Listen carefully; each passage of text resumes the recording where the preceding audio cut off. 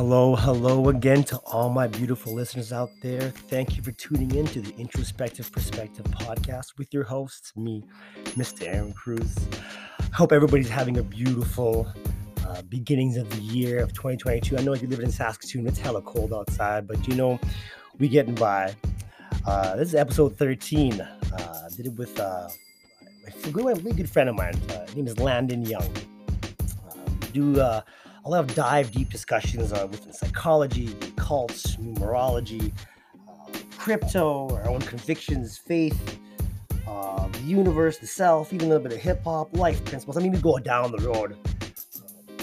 Episode 13 was a little bit special because 13 is a pretty significant number within numerology. We go through that in the podcast. This podcast was actually quite long. It had to be divided up in 2 episodes. So this will be episode 13 and 14. I hope what you guys hear gives you the insight that it gave me insight myself at the time.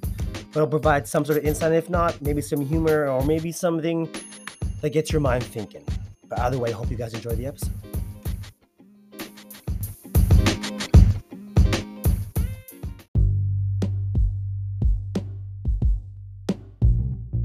I mean, just starting it just like this, and we think of whatever the hell we want to talk about. So, everyone out there, thank you for tuning in. Today, I am joined by, I would say, one of the most intellectual of intellectuals that I've ever met. And it was very random how we met. How did we meet? Just working at Supplement King, right? Yeah, man. That's a random story in itself. I don't even know what triggered. I don't know. Because I always bought stuff there, right? Anyways, guys, this is my homie, Mr. Landon Young. He looking young, he looking fresh. He's he has a very interesting mind. I mean, we're gonna get into it pretty heavily. I think we don't know what time limit is here, so I hope you guys can enjoy the time that you guys pay attention and maybe learn a little bit something. Because I think this is very interesting. This is long awaited, actually. Yeah, man, it's been meaning to go down for quite some time. I'm actually happy it's happening today, though. I was excited now. It's a good day. I mean, we wanted to make it 13, right? So, I mean, come on, Landon. We'll give a quick introduction of who you are, what you're seeing, what you're about. I mean, I don't even really know what you're all about. I kind of can guess. But, I mean, I'm a person of many hats, I guess. I think I'm different people to different people. Oh, I like that. Only because I have high amount of passion for very specific things. So I guess I have had a lot of different interests. I was an athlete in college, played lacrosse. That was my identity for a long time. Oh, damn, you're one of those guys. Yeah, man, but that kind of came to an end abruptly, and I realized that wasn't like the goal, So I guess I'm a polymath. I like teaching myself things. I mean, I think I never even knew that term, and you've called me that term, and I had to look it up and really dig into understanding. I'm like, oh man, really? Well, no, that's why we clicked. Oh, because trippy. There's, I think it's easy to be, if people actually tried, I think it's easy to be on the same page with people most of the time. I mean, it's about energy, vibes, man. You can immediately get it. There's people out there, you'd be like, hey, man. No, I just mean in general, though. If most people made the effort, they would find common ground with most people. But for me specifically, in my, interest level, there's people that I come across that are super, super quick thinkers. You can tell they look at things differently, and those people I end up seeing they vibrate on a different frequency. They're running on a different plane, and I'm up there usually chilling, just on my own. So when somebody walks in, it's they're walking in on that plane, and I automatically see it. Before we even talk, it's oh shit, that dude gets it, even if we don't end up realizing it in each other. I have this you're making me think of something really crazy. The fact that people are very much like you say, how you can connect right away. We're all energies. You're vibrating at this level. I think we're all in this kind of this equal level playing field, but we really are, and we do float. You're chilling up here, and then but there are other energies that come by, which are people, right? They can either talk with you and then bring you and make you vibrate lower, and then now you're at this like plane, as opposed to like finding other people who give you information or help you out in a certain way or whatever you name a good connection. They will bring you up to vibrate higher, but you both go as the same thing. People both go downwards, right? Yep. So I just think like I do agree with that, man. There's just people out there who can click, and I think it takes to being very attuned and very self-aware of those people in your life. And people don't fucking see that shit. That's not a thing. That's not a practice. Well, and like I'm always curious. I even though in psychology it's not really like some people have mixed opinions on the Myers-Briggs test, but I've always been curious about what yours is. Cause I am a mediator. No, not a mediator. Sorry, I'm an influencer. What's the letters in that one? I was thinking you're an INFP. Is that what that one is? INFP or look this up. I actually think you're quite extroverted though, so I'm surprised you're I. No, I am E. Sorry, I am ENTJ. Oh, dude, that's what mine is. Get the. That's exactly what I'm talking about. Because it clicks in my head. That's the commander. Hold on, man. Let's see. ENTJ, I think extroverted, intuitive, thinking, judgmental, and I would also say that you're most likely -A, which is assertive as well. Am I I? We have trouble allowing each other to have the floor. Hold on, because like if this is the picture, of this thing, I'm not that thing. I know that. Yeah, that's the one that. I know I'm not that. It has Steve NTJ Jobs. Though, or a TJ or something for sure. What are they? Oh, so are you the architect? The INTJ is the architect. Hold on, it might be the fucking. Okay, well, they're perfect. There's a. Who the fuck? Man, these aren't even the ones. Sorry, everyone out there. We're looking at the images of the 16 personalities. Yeah, welcome back, everybody. I know I'm green, bro. I'm green. I know that. Well, that's what I was thinking, that you were either an ENFP. Oh, man, hold on. Maybe you know what we should do? I should just do this right fucking now. I know it's a bit long. It's long. Hold on here. I need to go to the actual website. But either way, I think some of those personality types are very low amount of this population, and some of them are quite high. And usually the people. That's what I am. ENFJ, yeah, that makes a lot of sense. So I'm close because mine was ENFTJ or whatever the hell else, right? I'm the T where you're an F, and I'm a -A as well. So that makes a lot of sense, man. If you have 3 out of 4 on the same. So you're ENNTJA and I'm ENTJA. So where your F is, mine's a T. So what does the F and T stand for again? Like. I think I'm a little bit more analytical than you would be. I think the T is thinking. I'm all straight up on this. Straight up. Yeah. Dude, that's why I play music. Well, you know what's funny though, man? Is the ENTJ is also really likely to be an artist, especially if it's not kind of like pushed out of them in childhood. Assertive protagonist, people mastery. Whoa, but that's the thing though, man. Like you're a fucking wizard, and I'm gonna be like Steve Jobs and try to bend reality to like, you know what's funny, man? My girl recently looked up what like the traits of an ENTJ is. Yeah. And she was like, it's comical how like exactly like you it is. Like I believe something, whether it's based in reality or not. I believe that something can exist, and I like genuinely think I can make it happen. Like it's like the law of attraction. type of mentality that's like kind of built into that personality type. Like that's like, oh dude, and that's the thing, like this funny thing, I'm looking at this idea of people mastery, right? Like, and that's why I'm in social work, first of all. Yeah.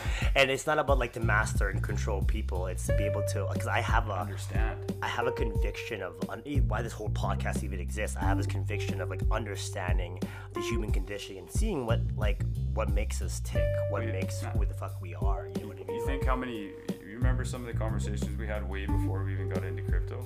Yeah, but psychology and shit. But this, and that's it was weird. I was thinking about that, and I was waiting for prime time to bring it up. Like, hey man, I remember that first time we started talking was about psychology. Yeah, yeah. But I don't know what like triggered the occurrence.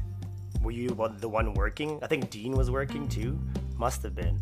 Yeah, no, man. I think like for me, I like sales, but it's still not. I don't think what I'm gonna be doing for the rest of my life, because it's not like it's, we'll fucking start day trading. What do you mean? Well, you know, I'm about to run all of my shit on Flare. Let's go. Oh, dude, yes.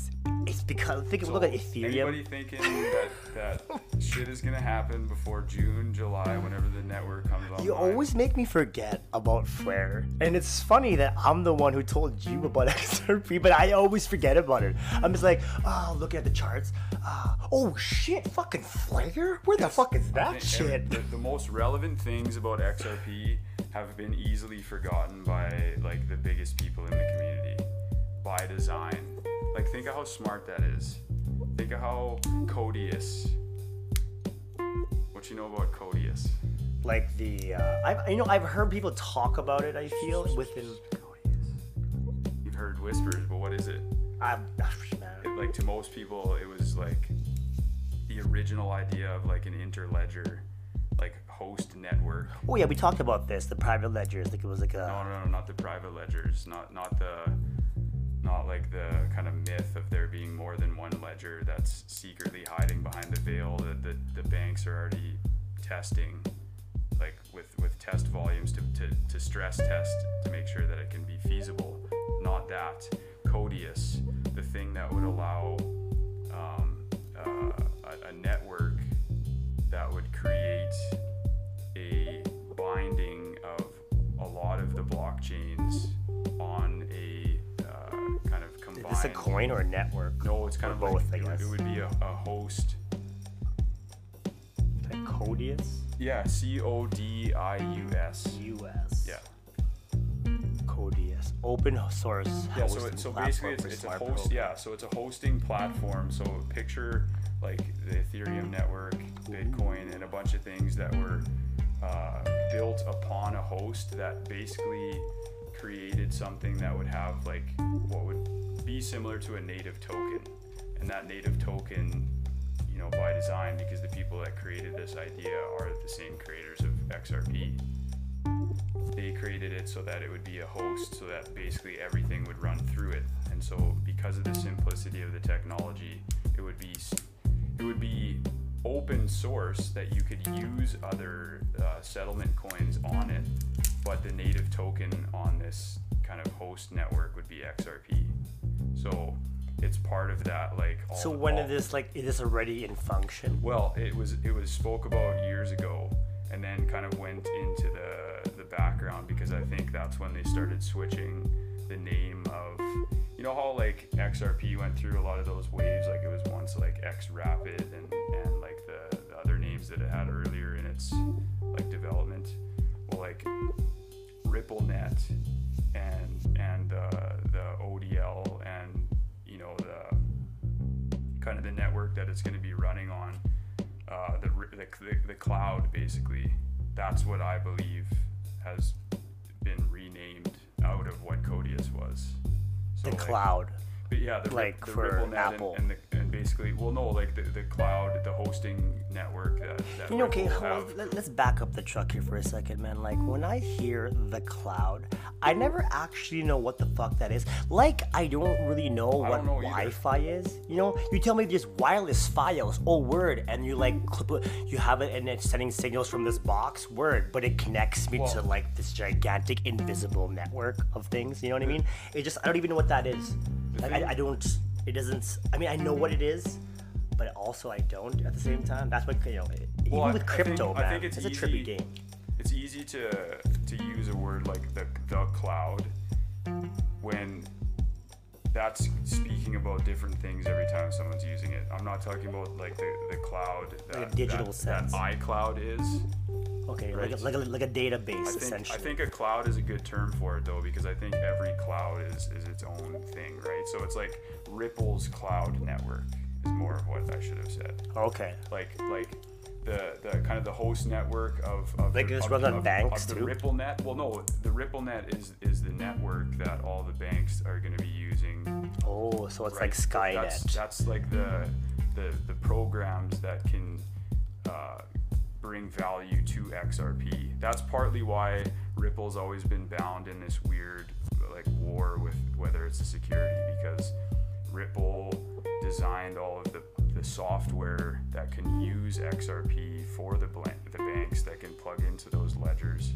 But the larger network, I think, is all the nodes and all of the validators that are going to be on it, which make it decentralized. So that network, if plugged in together properly, could be a framework that could allow something like Bitcoin or the other ones to potentially ride on it, and then have a native coin underneath, which could be XRP. It could also be other things because it's open source and you can build on it. But what a lot of large entities would do if they were adopting it wouldn't be to spend time creating other coins that could be used for settlement on it. They would just take the native coin, XRP. So they had it named that, and then I think it went into dark mode and then re-emerged as a different name as like a smoke and mirrors. So I think all the Starlink satellites that Elon's been putting up there are RippleNet. I mean, man, how much quicker does the signal go? Let's speed up the audience here a little bit. Talk about speed. How much faster does the network work when it's not slowed down by the bioelectrical impedance of the Earth? It's out of the atmosphere. Man, it's going over like this, like I'm figuring out like, man, do people understand what we're talking about here? Like, okay, so like, again, me and Landon here, we have a passion, and I mean, like, I think that most of the world now has it. I mean, like, when we were into it, the world was kind of quiet. Now you have the everyday Joe Schmo, anybody. Well, I'm late to the party, fam. Yeah. I feel like I had to go full obsessive mode to like catch up. Oh no, you had to. You had to speed up, man. You had to become obsessive. I mean, I was like that as well. I was like, but I heard the call though. It's like that's the thing, man. Like I tried to tell a lot of people after you told me that day. I still, before I bought a single coin, I researched it for months. Like I became... ladies and gentlemen out there, you guys, I mean, I'm not giving you we're not financial advisors or anything like that. Yeah, but before we continue this advisory, I have had financial advisors be texting me late to the party trying to what was that thing you were talking about months ago? So no, we ain't financial advisors. It's not financial advice. Well, I mean, we're BYOR, do your own research. We just follow the trends of, I guess you could say, society. That's kind of like, you can see when something's going to be used for long term. It's kind of like saying, oh, you invented a train? Interesting. Train. I think we can use a train for a lot of different things for many fucking years, right? So it's kind of those moments where now you guys, if you're listening to this, like, please, like, look into cryptocurrencies. Do your research. Do the work, all right? We ain't gonna tell you anything. You buy whatever you think you want. Right now we're talking about XRP, but there's so many different things we can't really talk about. I mean, maybe we can take a second. Maybe we can take a second and give a bit of a reason why it could be smart to not think it's stupid fake internet money, and maybe why it would be a good idea to know, because I didn't even the words that you were saying that day was like, the internet boom. You remember it. You were, I was too young to be like worried about that I missed out investing. I was like in elementary school. What the hell? Yeah. It was like the rich kid in my class had a computer and internet. So, but most transactions that exist on this planet are already digital. So why not just? I mean, that's true. Very true. By the way, ladies and gentlemen, you guys are hearing me pour a glass of sake, black and gold. If you guys know what's up, then I've you guys never know even what's had up. sake before. You've never had sake before. Usually, what I usually like doing. Is that how I say it properly? Yeah, sake. Yeah. Sake. So I wanted to do. Yeah, we're gonna get into Japanese interpretations again a little bit later. Just a quick sneak peek into the foreshadowing. Usually with this, we take shots, but I mean, we give, have you just sip on it. I mean, you can shoot it. It's really good. No, I won't Usually, do that. I you just like it, just sip. It's nothing too crazy. It's about 15.6%. So I mean, it is pretty up there, but it is very, very premium quality sake. Oh yeah, cheers. Salute. And you know what's interesting? When you drink sake with people, usually it's a signifier of a bond. You guys share a purpose, share a goal, and it's interesting that that is how this all developed to this point, even to be able to have discussions about it. That is incredible. I'm about to become a fucking alcoholic. It's good, and for me, as being Asian. It's rice, right? The fermentation is a rice. It isn't like wine where we're good. That's gluten free. We're good. So it's like it runs through my system like beautifully, and it's like a good smooth feel. I've always actually wanted to ask you, but it's always like a weird question to bring up out of nowhere. Like, excuse me, Aaron. What type of Asian are you? I mean, believe it or not, that's everybody's commonplace where I've. Well, yes, I am Filipino, but again, that is very debatable upon my history, upon my people, etc. Right? But for the most part, I always get Polynesian, and I accept that at this point. You can't, you see this, you just Well, is that not where they may have? Well, exactly, right? Usually, because Philippines was a very small island, and there is nomadic behavior where you get to move place to place, learn, and this is how it is. Islanders, you know what I mean?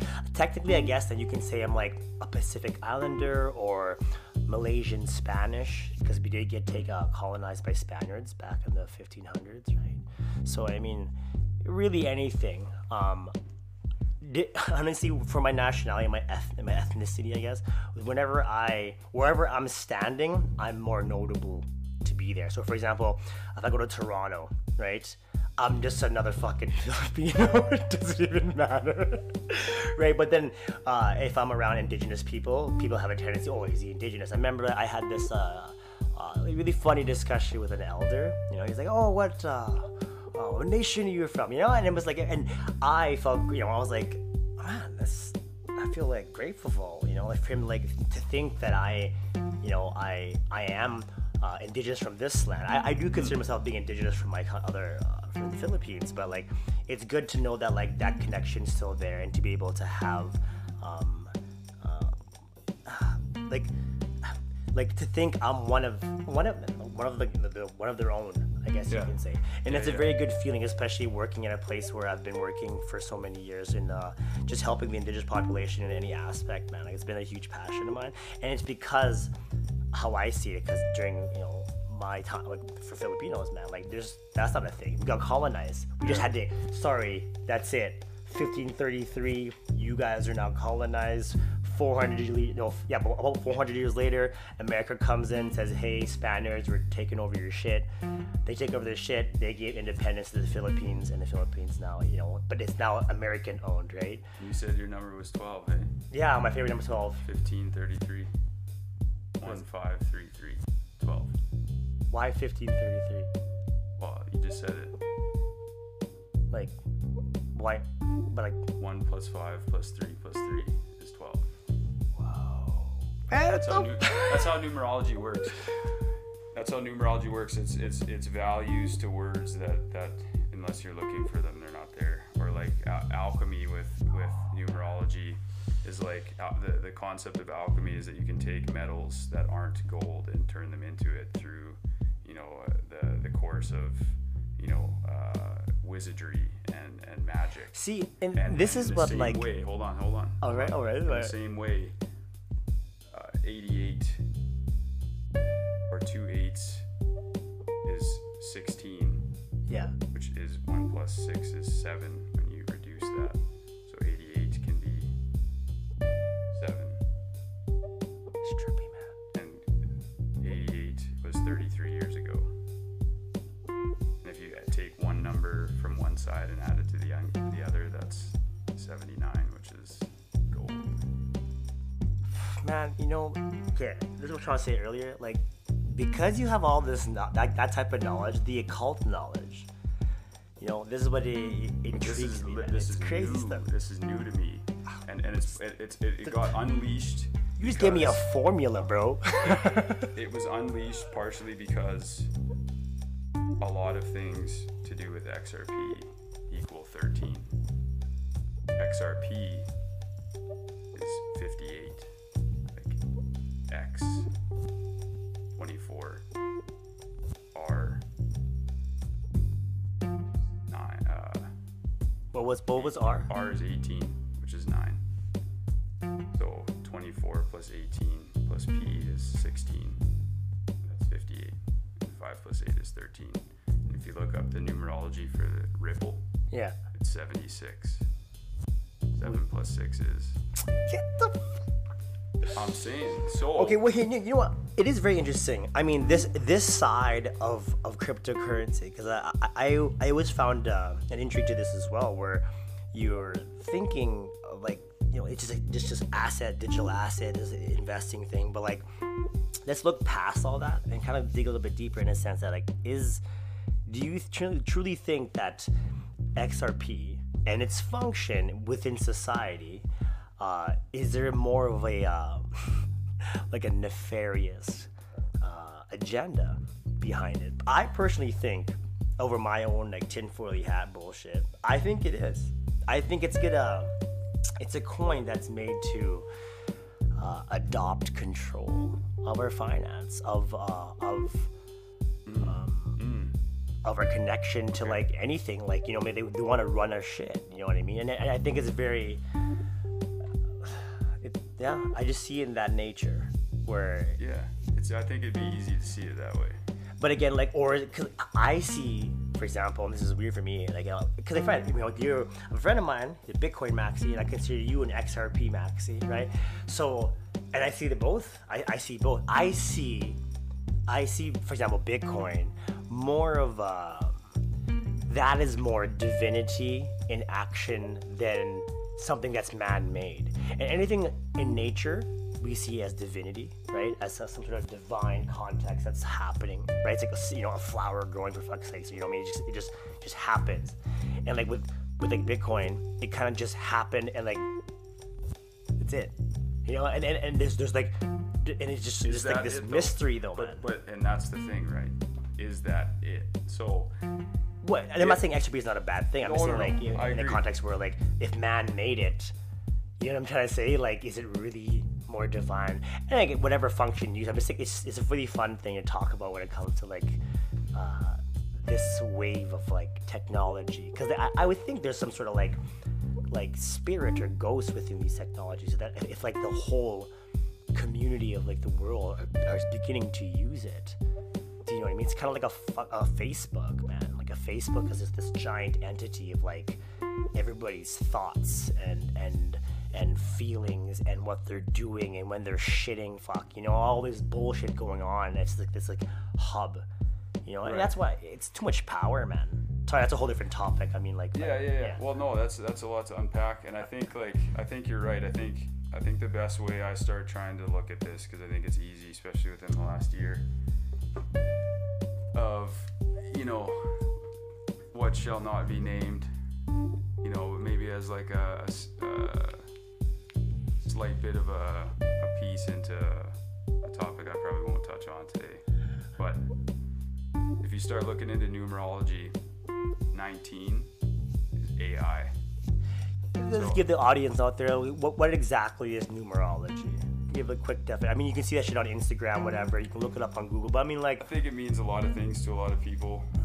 what's you know, the actual base definition? Well, I think like when you look at language, a lot of the alphabets in their origin were also representing numbers. Well, I mean, I am a true believer of like everything is functioning in numbers. Like, think about math is the universal language, first of all. Like just when you think about like the Greek, you know, when you think about like the Greek letters, you know, they represented numbers and concepts. So I think like numerology is potentially that, you know, the power of numbers represent certain entities, certain things that you know, utilized in certain ways could be wielded, you know, to create certain energies. The thing about like symbols too, it's the same thing. Numbers and symbols, I think, both represent you know,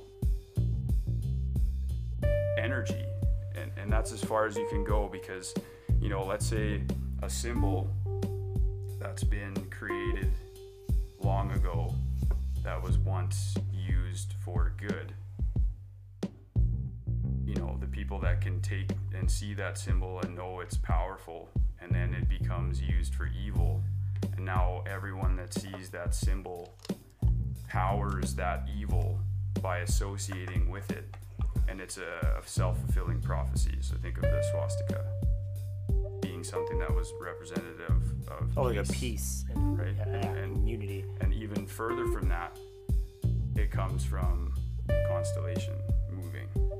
Oh man, we've jumped many segments. So no, I used to be really bad at getting off topic, and some of my friends. I understand you though. But I'm gonna round it back. Okay. So like, I think, you know, entities, whether people are knowing it or not, are creating, you know, certain powers that may have always existed on certain dates based on the numbers. You know, let's just like have a thought experiment for a second and take the number 13, even though because we've already brought it up. Most people think of that as a negative, right? Yeah. Man, there's like, come on, even hotels, they don't have the floor 13. Exactly. It's crazy. Think about if that number actually meant something positive. You know, somebody thought it was powerful enough to wipe out of everyone's mind. What's the occult behind that? About the idea? Because hold on, so numerology, guys, why it's important is an occult knowledge, and here it's defined to be the belief in the divine of mystical relationships between a number and one or more coinciding events. It is based upon astrology, paranormal, tarot, whatever the hell, tarot. Yeah, I guess that would be considered divinatory arts. Yeah, it's you know, I think all of those used to be part of ancient wisdom. Some things that we may have forgotten. You know, so I think those things help illuminate and enlighten. And so it is by design that some of them have always been associated with negativity to push people away from what it potentially may mean. So well, I think that's a way that, you know, I think to start maybe bringing it back into finances, there's a famous quote from JP Morgan that said, millionaires don't think about astrology, billionaires do. So why I started thinking about some of these things, because I like trying to figure shit out. If I'm going to get into something, I don't go halfway. I kind of dive all the way in. And I started wanting to view the investments that I was trying to learn more about from the viewpoint of the massively wealthy, which may be considering different elements, different entities, different wisdom that we don't know that they could be wielding to continue that control.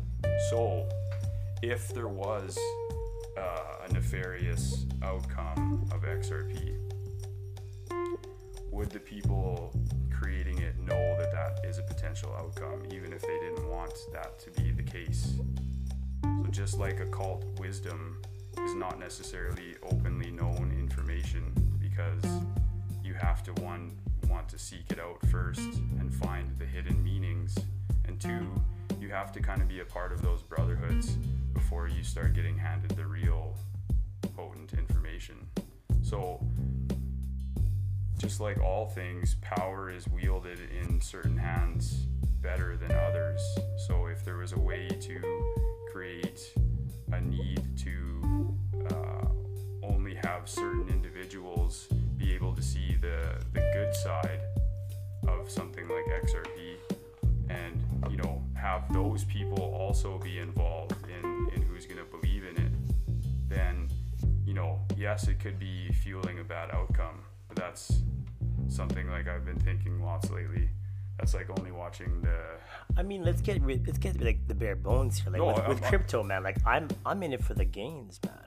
Like Of course, but if you don't consider, the value of people knowing that XRP could be the winner in the end, and or at least for sure one of the winners. Some of these very specific-minded people that believe in the good that it could bring, if they had it,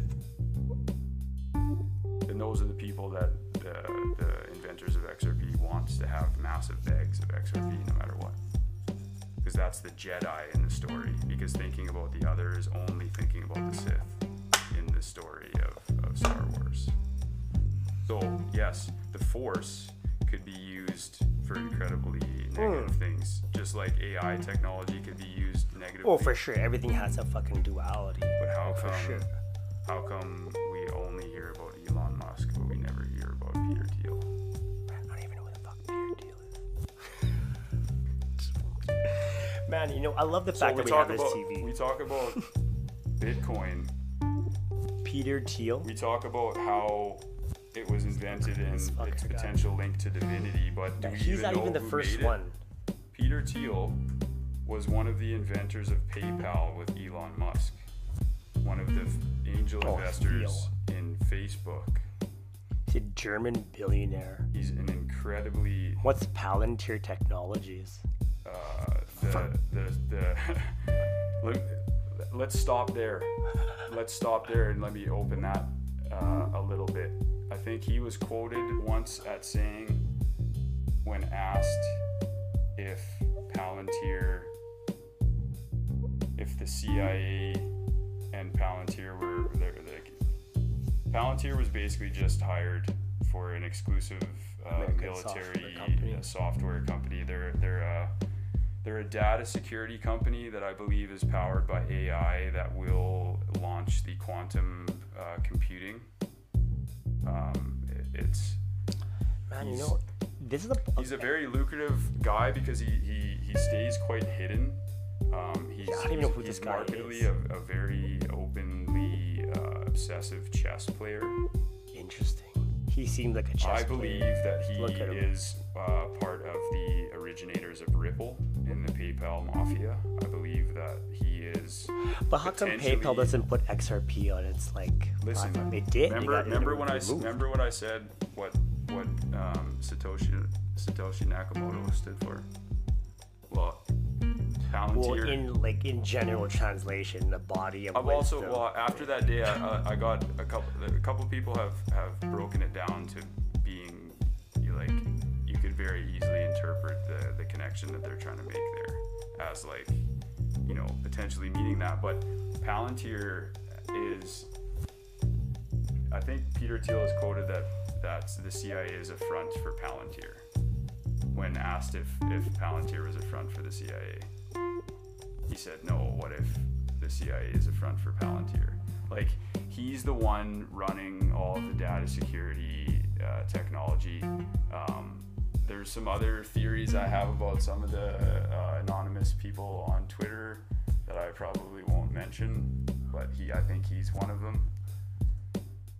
I mean, this is all interesting. This is things that I think I don't really ever read on, study. You see that symbol right there? Hold on. You see that symbol, the circle, and that book?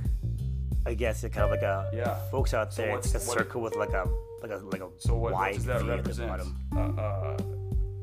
I mean, The peace sign, when turned upside down the way it's supposed to be, is supposed to represent an altar with a book on top of it, which represents knowledge. So Palantir itself that is a circle and a square, which would be made with a compass and a square, which is the symbol of the Freemasons. Now, when you start open up looking, that door, man. No. Let me go even further. What does Palantir? Where did he get that word from? Palantir. Don't say anything. Let's look it up first. Let's look up. I like the drama. I know, same here. So we got Palantir. You're gonna see a link between every single one of his companies and this meaning, answer. We'll say meaning in Hindi. A Palantir is a fictional magical artifact. Palantir was an indestructible ball of crystal. No, you missed the most important part. A magical artifact from J.R.R. Tolkien's Middle Earth. Legendary. Now, quick side note: the best mythological story ever written in our time is The Lord of the Rings. Let me go on a little side tangent, and this is a nod to a very important person on my Twitter feed, and he'll probably never hear this, but I'm putting this out to the universe. So let me get you. Thank you. Let me get you on a little wavelength that I would like to bring you to. So, if the devil was going to play chess, okay, yeah, gotcha. What color does he choose? I mean, the colors are ambiguous. It doesn't matter. What color? If you want me to think logically, what would most people say then? Because you're too logical to play this game. But I think he would choose black. Exactly. But hold on, here's my reasoning why. So he would choose, or she, or it. So again, I don't know what the devil is. I guess in story he is a man. He was a man angel, right? Hold on. So you're okay. I already. Okay. You gave the answer. I know that may not have been what your answer was, but you're playing the game of being like the average Joe. No, because the devil influences. Sorry, I had a brain fart. But that's already like gotten out of that question what I need. So yes, I think most people would assume that the devil would play black. Well, of course. But there's reason for it. But what does it goes second? Lucifer, what does it mean? God of light. Right? So the devil actually would choose white because he would want you to think that he's good. So the devil is playing smart by playing white. Now, white seems like the advantage to anyone new to chess because they get the first move. So in the Lord of the Rings story, but again, it's ambiguous though, because like it's fucking it doesn't even matter.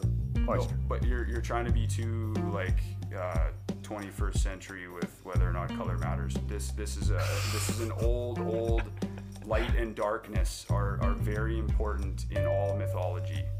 So that's what you have to understand. Light and darkness have always been the yin and yang. One doesn't exist without the other. Oh, I mean that duality, the Jedi and the the balance. Sith, duality. So man.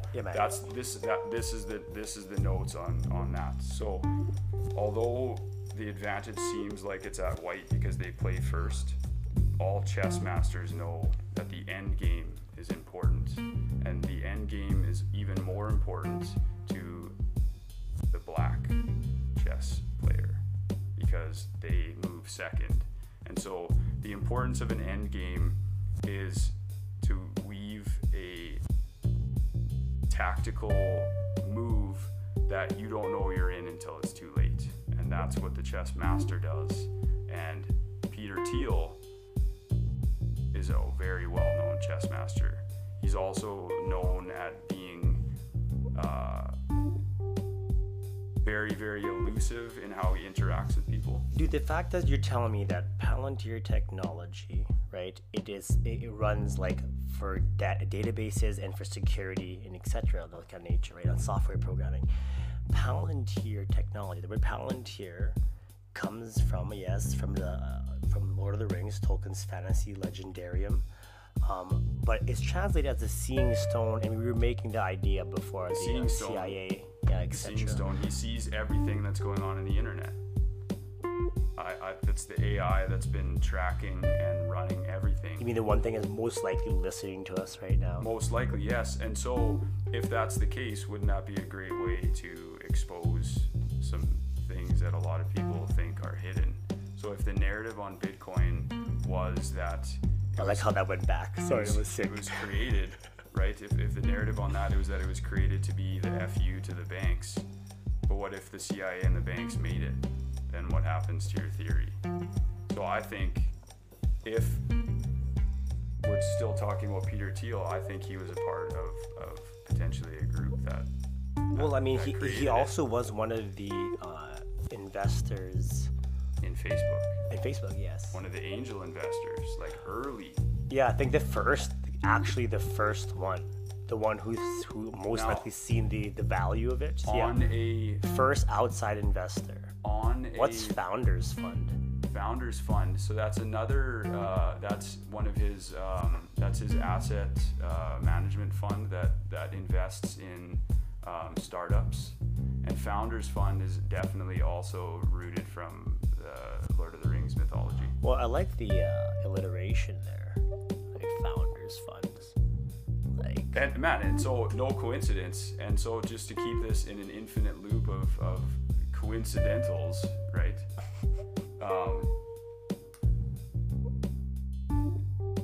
this guy has $6 billion in aggregate capital. Damn, Yeah.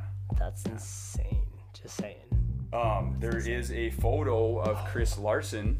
Hold on. There's a photo of Chris Larson, who you know as one of the founders of XRP, at a Palantir meeting in New Zealand a number of years ago. Am I gonna see And Ripple? New Zealand, where did they shoot all the Lord of the Rings movies?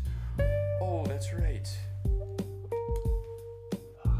That's trippy, man. So I mean, no like, coincidence. So on a recent, Is it coincidence? At this point, we have on an like some. interview that Peter Thiel had with Tim Ferriss, who is another man that I love and has, gifted me an immense amount of knowledge. He interviews people in a very specific way that gets info out of people that they've never been asked before, and it's unreal. If you haven't listened to anything Tim Ferriss has said or read, Dude, this company is like. but Dude. let me tell you this, Wow. man. So he said that his favorite movie was No Country for Old Men because it was one of the most random, yet like, is anything actually happening at random movies that he's ever seen? And horrible paraphrase, but quantum, man. So if the quantum computing system is faster coming online than anyone thinks Dude, about, what is and if that that's even? linked to, it's an astrology sign. What sign is it? Sorry, guys. This is one of the companies out here that we're looking through Founders Fund about Peter Thiel, and it's not even a name; it's just a symbol. And this, it's Psi Quantum, I'm assuming, but like silicone photonics. So this is, remember that one time that we were talking about XRP settling photons of light? And you were talking about like lights, something like that. This is where it would come online. Like this is where like We're talking about so many things at this point, man. It's like- well, yeah, but so like it's hard. The reason why I became what may be considered a maximalist is only because of all of these dots that don't seem to be existing in the ecosystem of other coin networks. Like all of these people that were one of the first online payment technology companies that sold it, that's still surviving. If you think about most of the first to market, they never win. That's part of the reason why logic tells me Bitcoin isn't the number one eventually, because it's the Netscape of internet browsers. Most people that are under the age of 25 don't even know what Netscape is. If you're listening, if you are older, you remember that was the first place you clicked on to surf the internet that Yes. you've never seen in the last 20 years. And dial up. Let's go. Dial up, son. See, that's a cool. I mean, like this law. I'm like diving into talking about Peter Thiel here, but like a company should start when they have a technology that's 10 times better than their closest competitor. The first rule is to create a technology or innovation that is 10 times better than what is in the market. So is Bitcoin 10 times better? He recently said at a round table meeting, This guy. Yeah, he recently said at a round table meeting, which also, if you start thinking about the round table, Knights Templar, King Arthur, if you start looking at one of the founders of Ripple, that you've never seen a picture of. His name is Arthur Brito. Well, if you look into some of the myth and lore of the Arthur story, hear me out, you realize that Brito might be a call to Brittany in France, which was one of the like main hubs of the Knights Templar, and potentially a call to King Arthur. And so to maybe dive back into what's become my favorite number, 13 is unlucky because the Vatican murdered all of the Knights Templar on October 13th. I can't remember which year it is, 13 something. And they took hold of the financial system. The Knights Templar were basically the first people to have invented some type of like potentially decent financial system where they held a lot of capital, but they also like, you know, had a decent exchange for all of it. And the Vatican called them on heresy because of some of the symbols and things that they used that were more ancient, that Christianity has deemed evil, but may have been older, and some of the ties to where those religions started, that they became an enemy of the state. The Vatican okayed the first basically central bank, and thousands of years later we're still a slave to the financial system that was created then. So if you think that this one coming online, but if this one coming online is more evil than the one that we've already been enslaved to for over 1,000 years, you know, can a network that's decentralized enough, that would be given enough power to the internet eventually, that would take power out of those, you know, banks' hands, then, you know, I think, you know, the reason why Bitcoin was invented will still exist. It may not just happen on that blockchain. I love how we have this tie of like occult and cryptocurrencies. I mean, like, that's where it gets even more interesting if you think about it. The fact that you can find the, I guess you can say, connective tunnels between both types of information, and they're very fluid, and it's an interesting look because, like, again, I'm a man of like of history, of like understanding that like it's not by chance that the creator of Netflix, his great uncle or grandpa or whatever it was Edward Bernays, the writer of propaganda, the tool, the sociological tool that was created and just a theory, but it was used by who? Hitler on the Germans, right? That's why the Germans never knew what was happening at the time. It's like Hitler was taking over the rest of the world, right?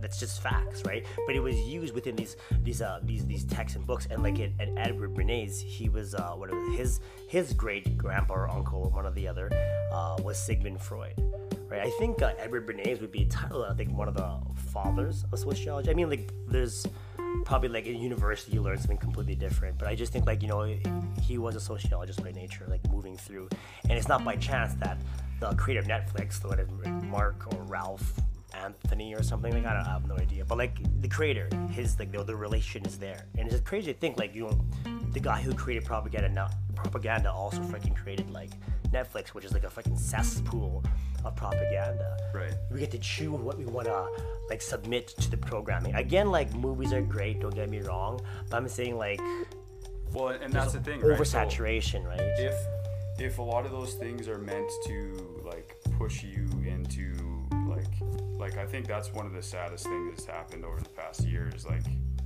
the line that's been drawn in the sand is what everybody's worrying about, and everybody's on one or the other side, and they're, you know, constantly dwelling, where like the true sadness is actually that it's brought everybody down to that, instead of like a lot of people reminding themselves to think about something higher. So yeah, I think in the same way, like, powerful information can be always used for good or evil, and I think occult wisdom is something that some of the very wealthy people on this planet know about.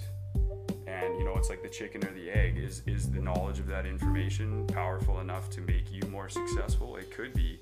So maybe the knowledge of that comes before the success, and maybe all of the times that anybody's talked about it publicly, they're deemed like satanic cults, where some of them may very well be, but I don't think all of them are. And that's what I think, what made me open to the potential occult wisdom was recently finding out that my grandfather and my great grandfather were Scottish Rite Freemasons, very devout.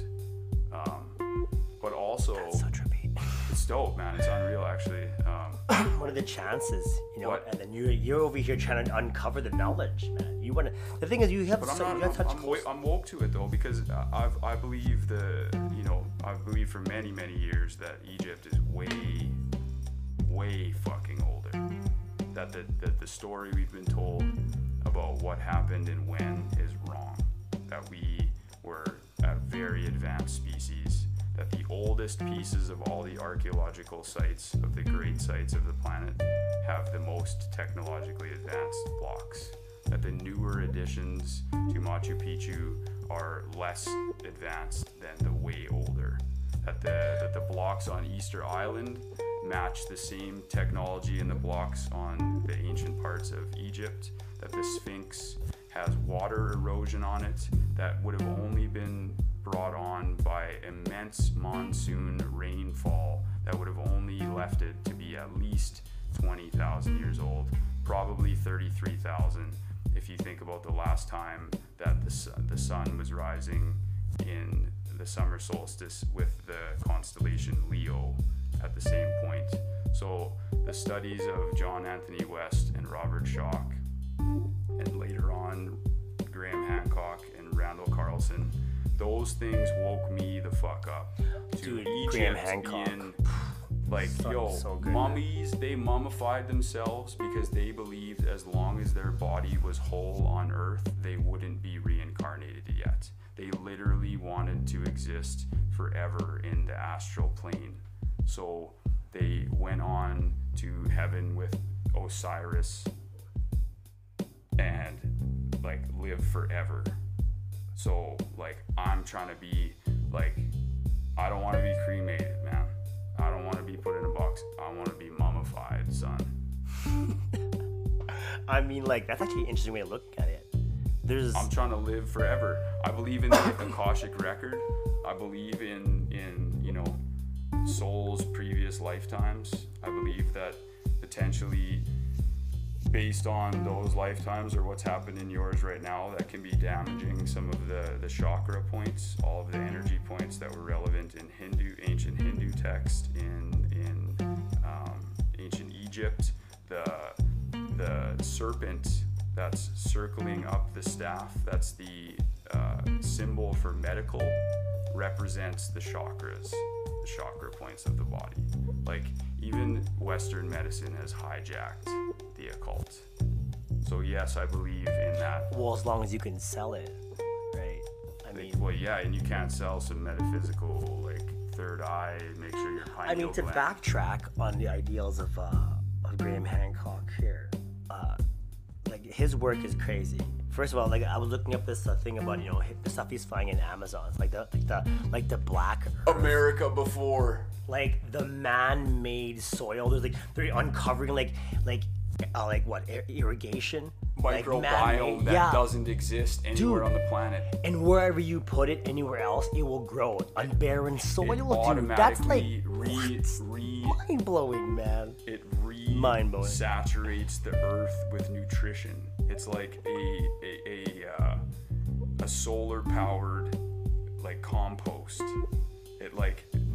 Man, it's a man-made bioactive soil that replenishes the earth.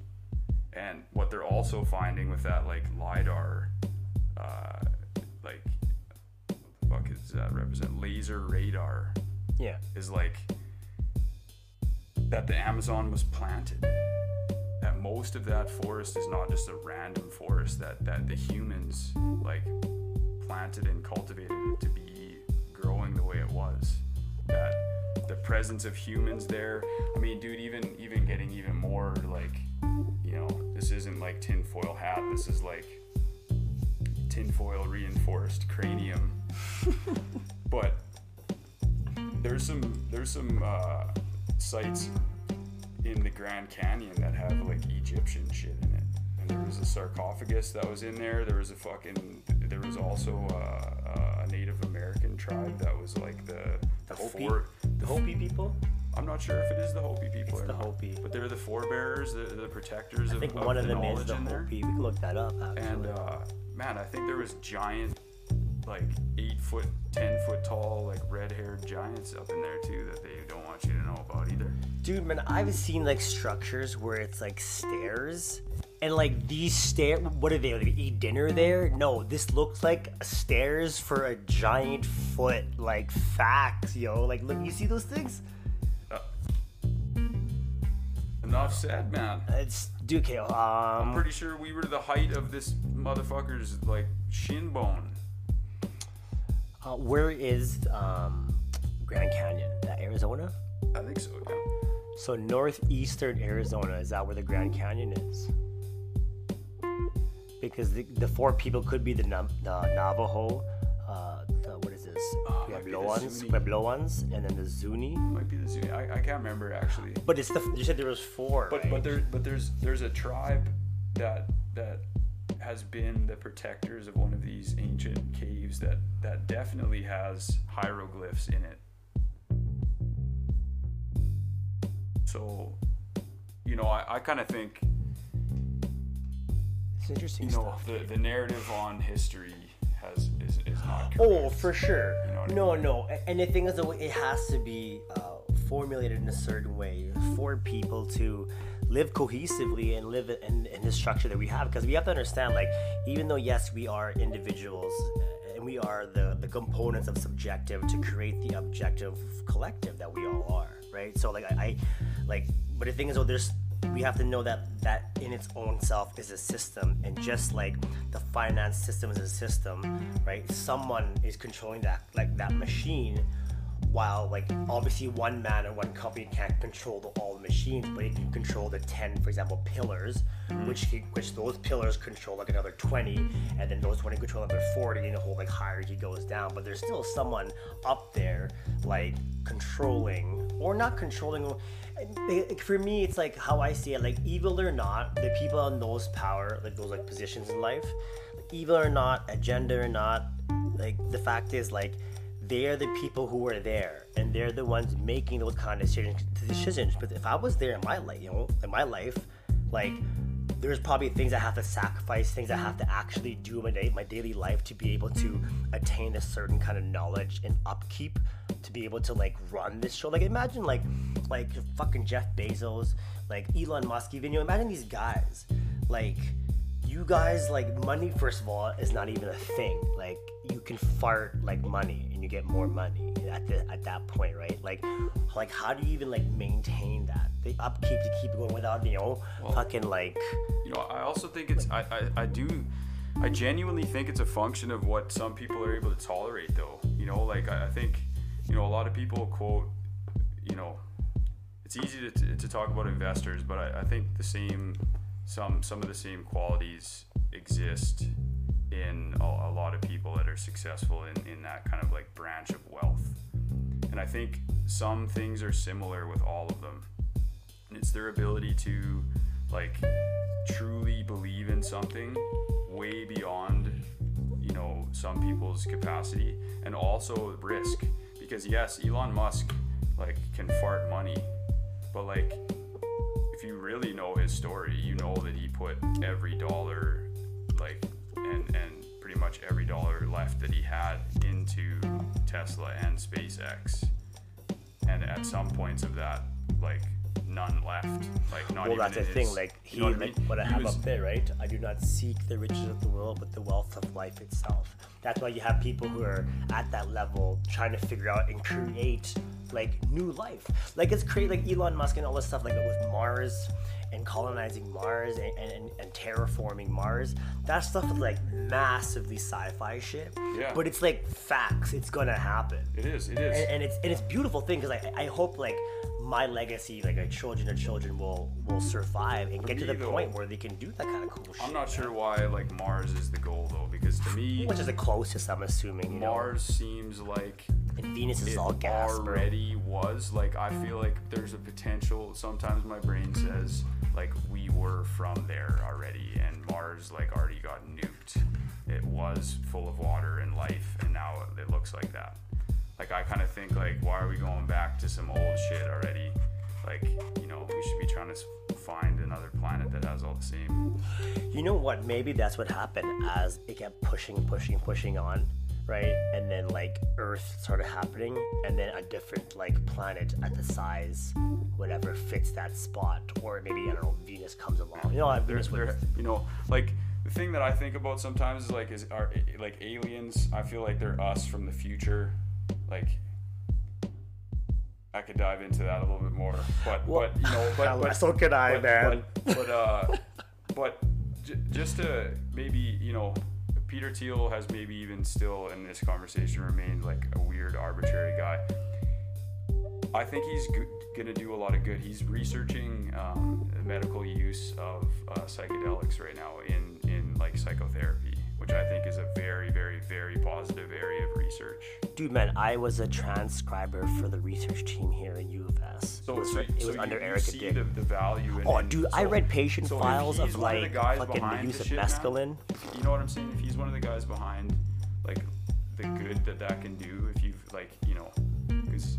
No, I am all like, again, I completely agree with the work, seeing what the capabilities of like learning about yourself introspectively.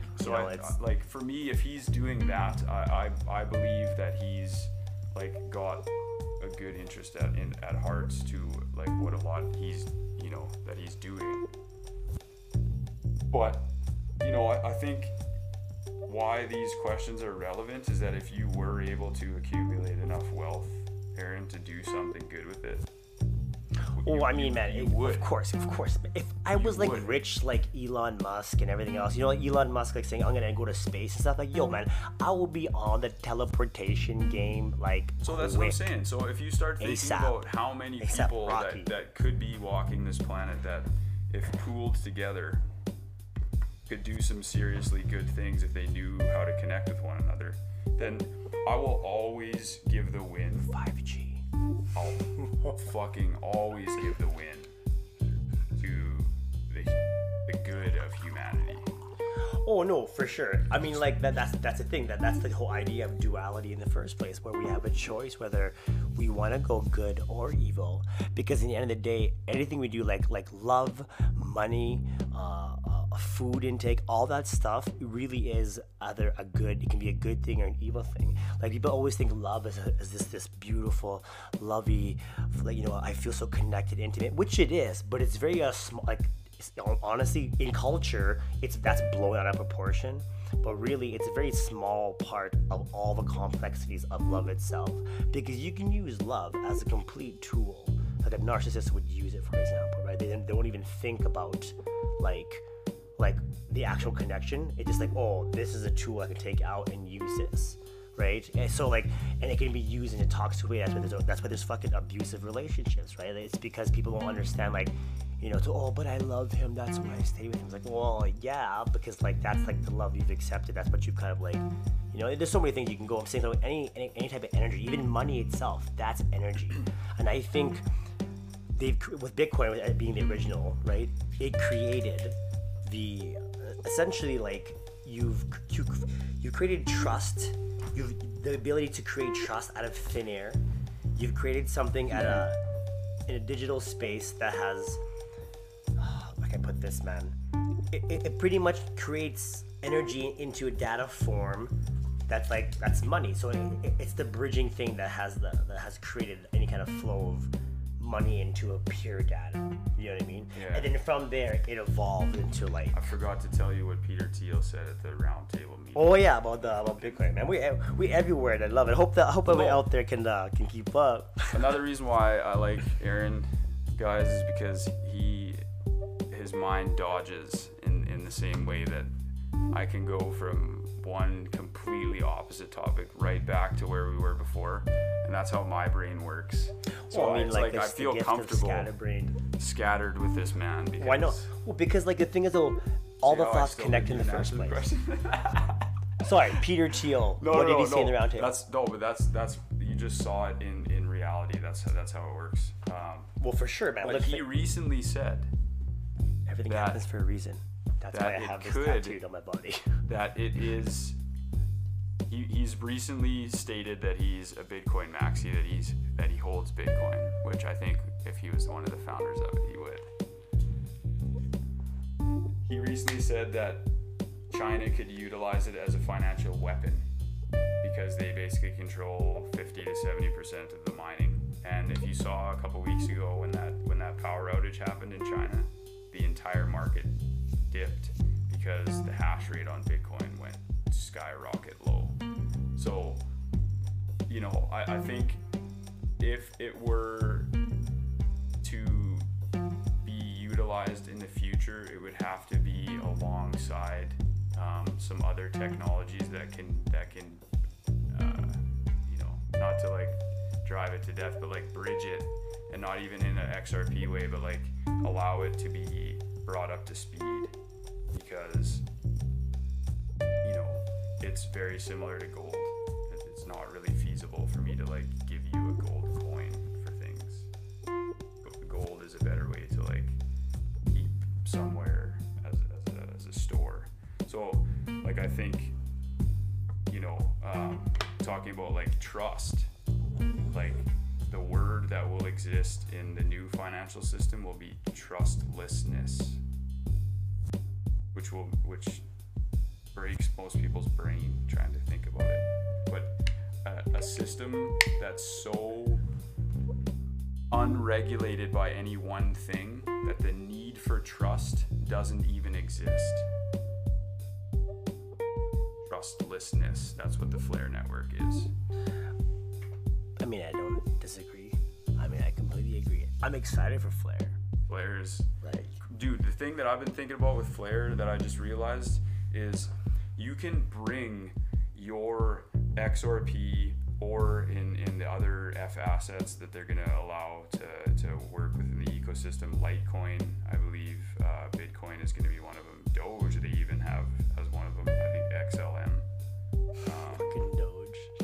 But you'll be able to bring your XRP to the Flare network and mint FXRP, which would be the Flare network's representation of your XRP coins, and then stake those on the Flare network and get incentivized for bringing it there risk-free, because your actual XRP isn't being interacted with. You lend your liquidity to a pool and you get Spark token as an incentive. So that's basically passive income. You can then take that Spark token and interact again within the system and like almost double compound your wealth. You got the Spark on your ledger, right? Yeah, I did. You know how much better that is? People that didn't know when the airdrop happened, but it's to my knowledge, people that set up their ledger get 100% of their Flare off the start, where everyone that had it on a participating exchange only gets 15, and it gifted out incrementally until everybody has it. But I think, from my understanding, the people that had it on their ledger, that had it set up through the ETH address, get it all. And so if you can start immediately interacting within the Flare network and start minting assets on their network and start receiving passive income. Dude, man, I have a really sick idea. I think I'm not gonna talk about this on air because this is more of an NDA. You know what I mean? So, but yeah, remind me later, because that's this idea of excuse me, sorry everybody out there, but the idea of this Flare token and incentivization of getting another token, I think I have a really sick idea that will fucking blow your fucking mind, man. Yep. But yeah, remind me later about it off air, because as much as I love everybody listening, you guys are privy to the real secrets. Well, I guess not privy. As the saying goes, I taught you everything you know, but I didn't teach you everything I know. Yeah, exactly. I mean, like, we've jumped into like so many different things. I mean, from the occult to crypto to the merging of both to numerology. I mean, okay, hold on, backtrack. Well, I think we haven't talked about 13. the ties to all those things lead to the potential that a lot of the elite use numbers to communicate. So if there's like a heading, you know, this sounds crazy to somebody listening to this, I just realized it. But that's part of how they create the narratives they do.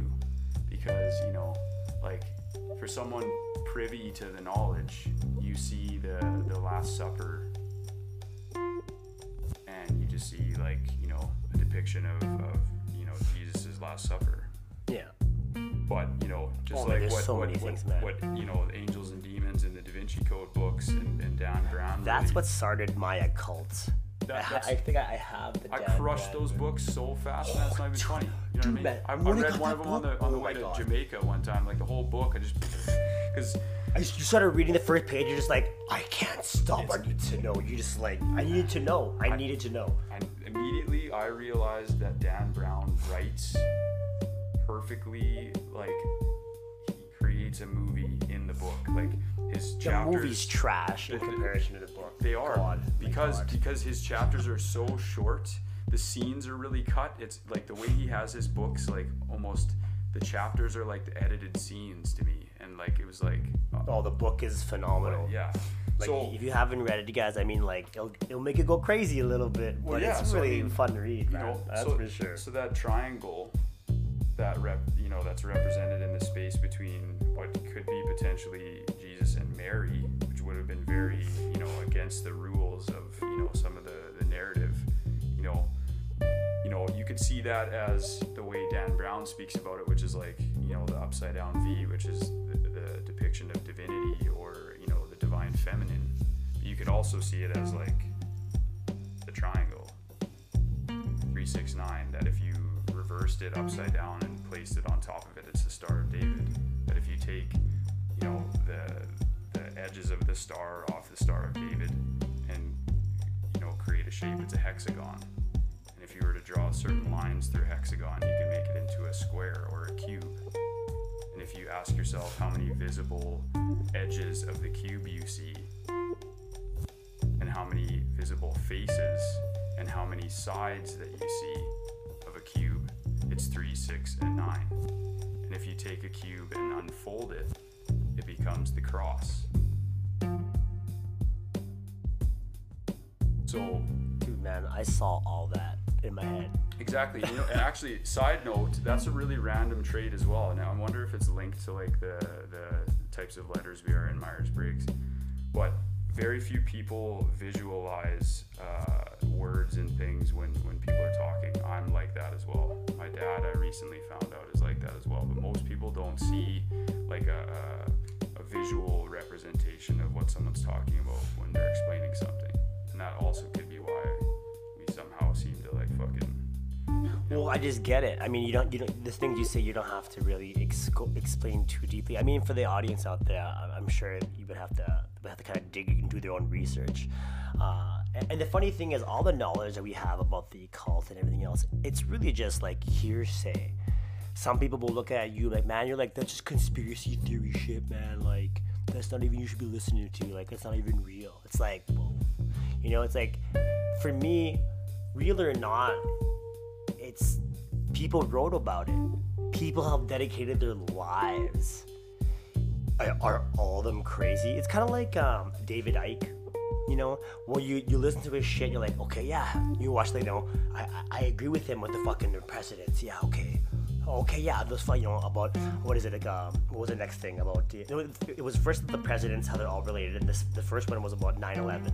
Or religion or something, or that's zeitgeist. Anyways, and the third part of it was like about the reptilian people. So I haven't got there yet. Yeah, I mean, like, that's. But the thing is though, like, I don't for know me, how close I am, but are they real or not in that case? You know, even if you agree with his first two parts of the argument, and to the last one, it's like, okay, yo, man, reptilian, haha, you know. But again, there is that movie Obey. Was that Obey? What's that movie? It's called Obey. It's called. It's the old movie where the guy, like, he puts the glasses on and then, like, he sees the world for what it is. It's like a horror movie. Oh shit! I know that movie. It's so old. No, but the scene that you're seeing is him putting the glasses on, and then, like, yeah, it's a advertisement. It's Obey. And then he puts the glasses on. It says Obey. Yeah. No, yeah. I know the movie you're talking about. I forgot what it's called. I can't remember the name of it. Yeah, but like, I just think, like, you know, if someone's research, and his research is fucking thorough, man. We're not talking this guy, and again, you could just be a crazy guy, but at the same time, like, is it real? Is it possible that, like, again, like we mentioned earlier about aliens, that we can be the aliens, like, and then, like, again, like, and then we were talking about mushrooms, right? You're talking about, like, a psychedelic medicine. I honestly think when you do those types of substances, you enter a different plane of reality. To us, because, like, the world coincides in the future, in the past, in the present, all at once, all the time, right? But I think is when you do certain kind of substances to be able to stimulate the mind, and we're not talking about, like, you know, cocaine and shit like that. We're talking about like Amazonic fucking, like, substances, you know, DMT, and different forms and how you take it, exactly, but different forms, and be able to experience whatever it was. Exactly, yeah. and essentially, because I've had my own DMT experiences that are very, I can remember them like they were like yesterday, like living inside what I would say the spirit world, like something that's so far-fetched and crazy to people to think about, right? But it's something that I've witnessed myself in this consciousness, seeing, like, holy man, there is a different reality, and then that came to the conclusion that, like, when you do, like, psilocybin and all that kind of stuff, you're entering a completely different plane, man. And people are just taught to stay in this plane. You know, and what eye is that usually depicted on, right? What third eye, right? Well, no, for sure, and that's our connection to the spirit realm. Pineal gland, like, right? For 100%. And when you hack the brain in half and place the Eye of Horus from Egypt over the pineal gland, it's identical to its shape. The Eye of Horus means the pineal gland, and this is the window to the spirit world, and that the all-seeing eye and all of the occult symbology is also representing the one, the everything, the all-knowing God, or the universe, or however, you know, anybody's depicted it. But that's why the further you go, the more it leads back to the wisdom that isn't being talked about, that's hidden, coded in, you know, the geometry. You know, I think there's reasons why, though, because it would just cause, in my opinion, right, it would cause more chaos, especially in this day and age. It would cause chaos if we told everybody now, but if everybody was brought up knowing, for sure, the connection to fans and butts, but, like, I think day and age now where it'd be hard to even bring up the ideals of, like, you know, talking about alchemy. You know, people don't. We live in a day and age where, like, come on, man, like, look outside. You know, like, we live in right now. What's COVID? Like, and that's why in the ceremony, when you ascend through the rituals built into the Masonic Brotherhood, there is, you know, rituals there designed to be a homage, but as well to be a part of the continual learning and teaching. But wouldn't people kind of categorize that as a kind of like a cult? It's very culty to explain, like. Well, but you know, it's easy to feel that way.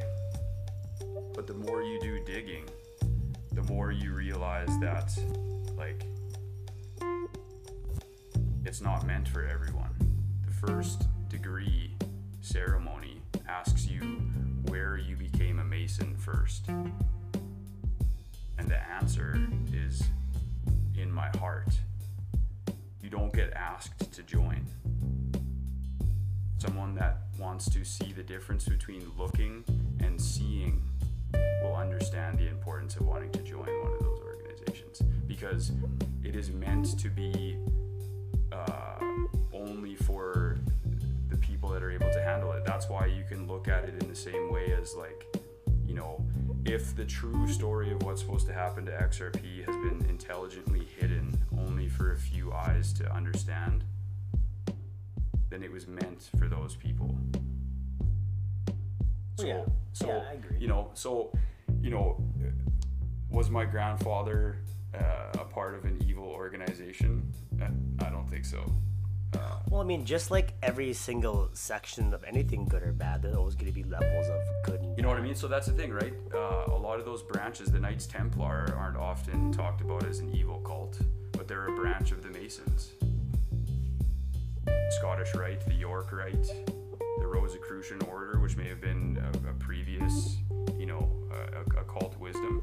What all of those things truly mean is that the further you look back, you realize that the devil horns are actually from a depiction of a symbol representing the moon on top of something. Crescent moon turned sideways. Man, that culture is also gone, man. Like, it's crazy thing. I mean, like, predominantly we do live in a Christian-based world. I mean, it is year 2021 AD, right? But then when you start looking into, especially the King James Bible, if you start looking into how many verses are in the King James Bible, Dewey Rames, much better Bible. Be surprised. Dewey Rames. I'm not sure what that is. It's the more accurate text of biblical, I guess, history and knowledge. Sure. And the only reason why I know that is because I'm a friend of mine who's a very devout Christian, and he says, like, he's very much has knowledge of the occult as well, but his conviction, he's a Christian man, right? But like we're not talking about like the everyday Christian man. We're talking about the one like the original. Like he's like he's technically a Roman. I think he was baptized. I think like in Jerusalem. Like he speaks Aramaic, right? So he speaks the language of Jesus, right? So like he's like, again, the very knowledge has passed on. I was only mentioning that Bible as kind of like well, King James though is like I'm saying, like it's not as that's diluted. It's a kind of like cafeteria Christianity. You know what I mean? Well, but it also may be one of the more relevant texts for the occult because it was written with very specific amount of verses, the amount of the certain numbers that are relevant, which is also why I may highlight that there's a massive importance to the numbers 13, 7, like 9, a lot of those numbers. That could be in reference to one of the things we were talking about right before we went online of Muhammad. That could be parable. It's very easy to take the literal interpretation of text and decide what to think about it. But if it's truly divine knowledge, then there could be multiple meanings that are not meant to be observed as a ritual, but to be like pulled out like the meaning of a symbol. So that's like what the occult can start thinking, right? Because think about this. In the tarot, the 13 is represented by the card Death, which is a knight on a horse that's carrying the symbol of a white rose on a flag. And so initially you think that's evil. Well, first off, what you have to know about tarot is that depending on which way the card is even laid down, depends on how you're interpreting it. So the duality of all cards exist. But secondly, that death just represents rebirth, a renewal, recycling. So 13 and a white rose may be linked. And the only other card that has the white rose represented on it is the Fool card. And the Fool card... What number is that one? 13, Fool card? 22, which is the same numerology because 1 plus 3 is 4 and 2 plus 2 is 4. If I give you 5 plus 8 plus 9, 5, 8, 9, that's 22. But if I give you 5 plus 8, that's 13, and 1 plus 3 is 4, and 4 plus 9 is 13. anytime you add a number to 9, Yeah. you get it back. 9 plus 7, 16. 1 plus 6, 7. So 9 is a special number. When you take 1 plus 1 plus 1, Yeah. it's 3. 2 plus 2 plus 2, 6. Yeah. 3 plus 3 plus 3, 9. Yeah. 4 plus 4 plus 4, 12. And 1 plus 2 is 3. 5 plus 5 plus 5, 15. 6. 7, 7, 7. 21. 9. No, 3. No, 7. Yeah, 7. Sorry, I skipped 6. Oh. 6, 6, 6. 18 or 9. Yeah. So it keeps going. 3, 6, 9, 3, 6, 9. So like all of those things can be tied into like importance. But Well, I mean, numbers in every shape and form, from Fibonacci sequencing to Fibonacci Well, retracements and, to and like so and 5 golden and, ratio. 5 and 8 is in the Fibonacci. 1 plus 1 is 2. 2 plus 1 is 3. 3 plus 2 is 5. 5 plus 3 is 8. 8 plus 5 is 13. Exactly. Actually though. So you know, and 22. Oh, dude. Hold on. I gotta round it out. I gotta round out the fool card. I gotta round out the fool card. Okay. The fool card is represented by 22, which is also in masonry the master builder number. And what else is depicted on the fool card? The fool is holding a white rose. And what's at his feet? A dog, aka Doge, the fool card. XRP plays the fool card all day long. It's the best digital asset ever created, but it's never talked about. It's never in the top 3. Elon Musk, the Doge master, is going on SNL tonight. Yesterday, there was a glitch on XRP. Do you know what glitched yesterday? It said 10 billion. The market cap was gone by 10 billion, Yeah. making it appear to be shittier than it is. Weird. I mean, I saw that. There was That's a very facts. famous tweet that Elon put out with the coin market cap, like top 10 or whatever, and it says Frodo was the underdoge. He was making everybody think he was talking about Doge, right? But if you put Frodo into a website that helps you calculate the numerology, Yeah. which is also called Gematria. Gematria, Yeah. Frodo equals the same number that XRP numbers equals. So if someone, Oh, dude, you blew my mind. The fact that the guy Palantir back to fucking Peter Thiel, Exactly. Palantir being fucking Middle Earth So shit, and who talking about else- Frodo, do you- bro. and are you telling me that David Schwartz isn't a fucking Lord of the Rings guy? Look at the guy. All of those guys. So I'm telling you, the importance of astrology. Yo, the- please the- look him up. The importance David of Schwartz, astrology. triple net. Yo, I ain't even clowning David. I love you, dude. You're the fucking bomb. David has the first patent for a digital ledger technology in 1988. The same year that the Economist cover has a phoenix on it. If you look up the gematria on Phoenix, what do you think that number is? I don't know, 13. 91. What? The reverse of 19. Which is 19. I thought we were talking about 13. The Cove. No, I'm talking about. We're gonna bring in a bunch of things. I'm gonna go back to 91 is gonna relate to 13. real quick. Before we go any further numbers, the fact that like XRP always tries to hit a 702 Fibonacci, right? 729. Exactly, and if you start looking for it, yesterday it was hanging out around 1.58 for a good chunk of the day. I mean, I follow Canadian digits, so it's kind of hard. Let's also talk about other relevant. Look where it's sitting at. Where is it? 158. 189. Oh yeah, exactly, exactly. 191. 999, man. So, Yeah, you're tripping me out, man. dude. So listen to this though. 91. The Oh, Phoenix. yo, it says 46 billion. It still says No, it's back. They were saying it's a data problem, but they did it on purpose, man. I'm telling you. But get this. I can't believe Get this. Dogecoin like on the real. December 12th. What was December 12th? That's when the crash happened. No, it was the Or airdrop. lawsuit. Oh, the airdrop? Oh, yeah, the airdrop. Or the snapshot, excuse me. Yes, And yes, that's yes. 12-12, right? And then since we're adding things together, that's 3-3. And 33 is another very important number to the Masons. Well, I mean, it was 12, 12, 19, wasn't it? Or 20. No, it was 12-12.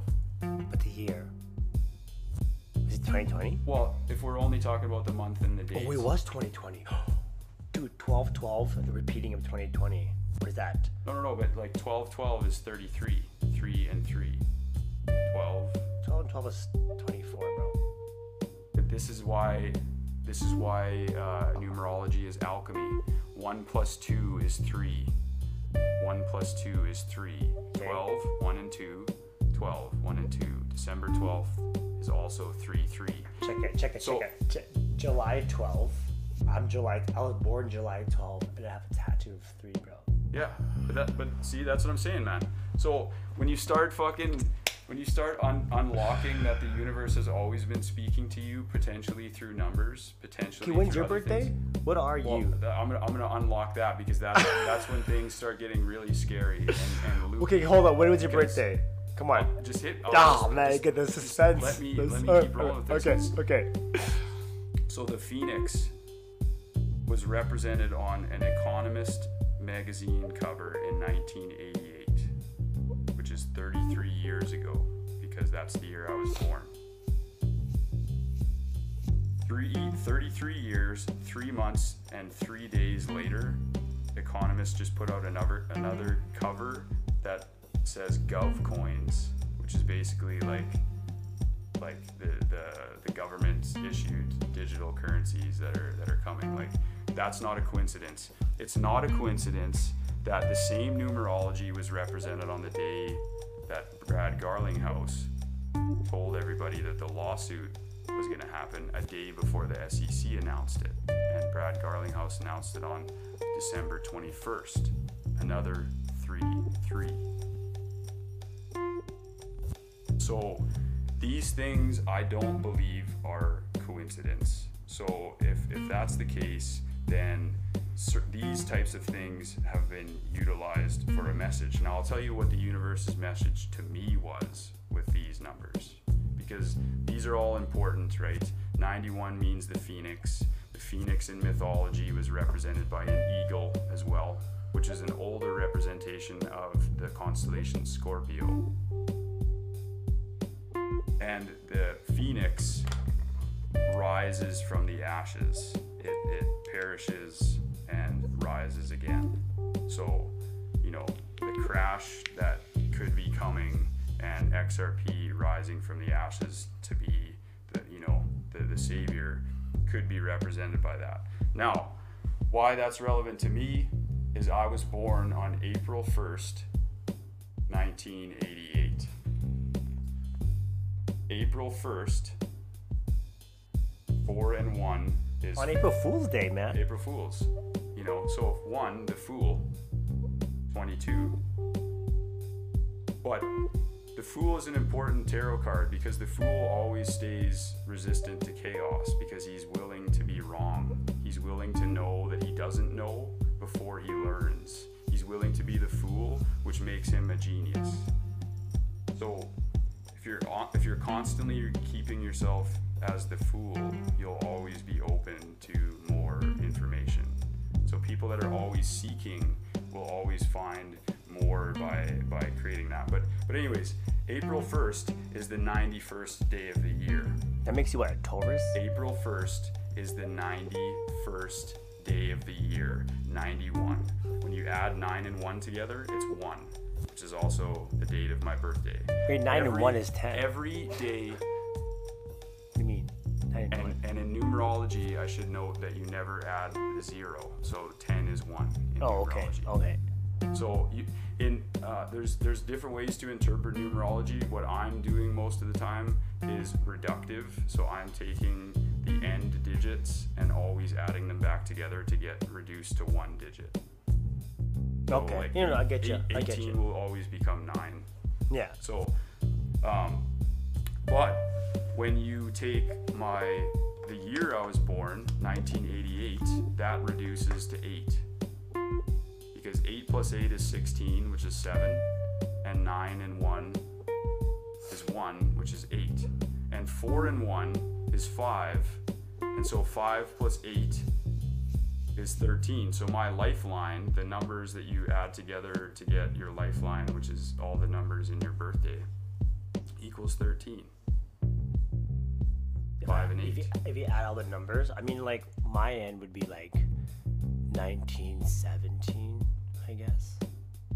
Because July 12th, 89. July 12th, 89. So you would be 19 is 1, and 8 and 9 is 8, and 1 and 8 is 9. So you'd be that's a 9 at the end, and you never have to worry about 9. So what is it? July 12th. July 12th. So 8 12. No, 7 12. Yeah, 7 so, 12. And so 7 and 3 is 1. So your lifeline is 1. Which means what? Well, there's 1 through 9. They all mean different things. It's just another cool way you can interpret your birthday. Okay, hold on. But anyways, no. I gotta look up that. Let me keep going. Okay. Before you do that, because that's just a cool thing to look up. But 41, which is 4 and 1. Yeah. Another way you could look at my birthday. 41 is the 13th prime number. April 1st lands in the 13th week of the year. So you tell me it's divine nature that you found So I was XRP. born on 13. The week, the year,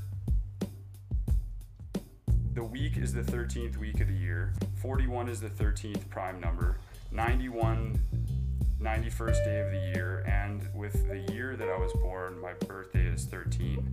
The house number I grew up at on my street is 247. 2 and 4 is 6, plus 7 is 13. My phone number. You were my giving phone your number. I'm putting myself on blast. My phone number has 13 in it twice. What the? Okay, but that must have been intentional. You probably went in there.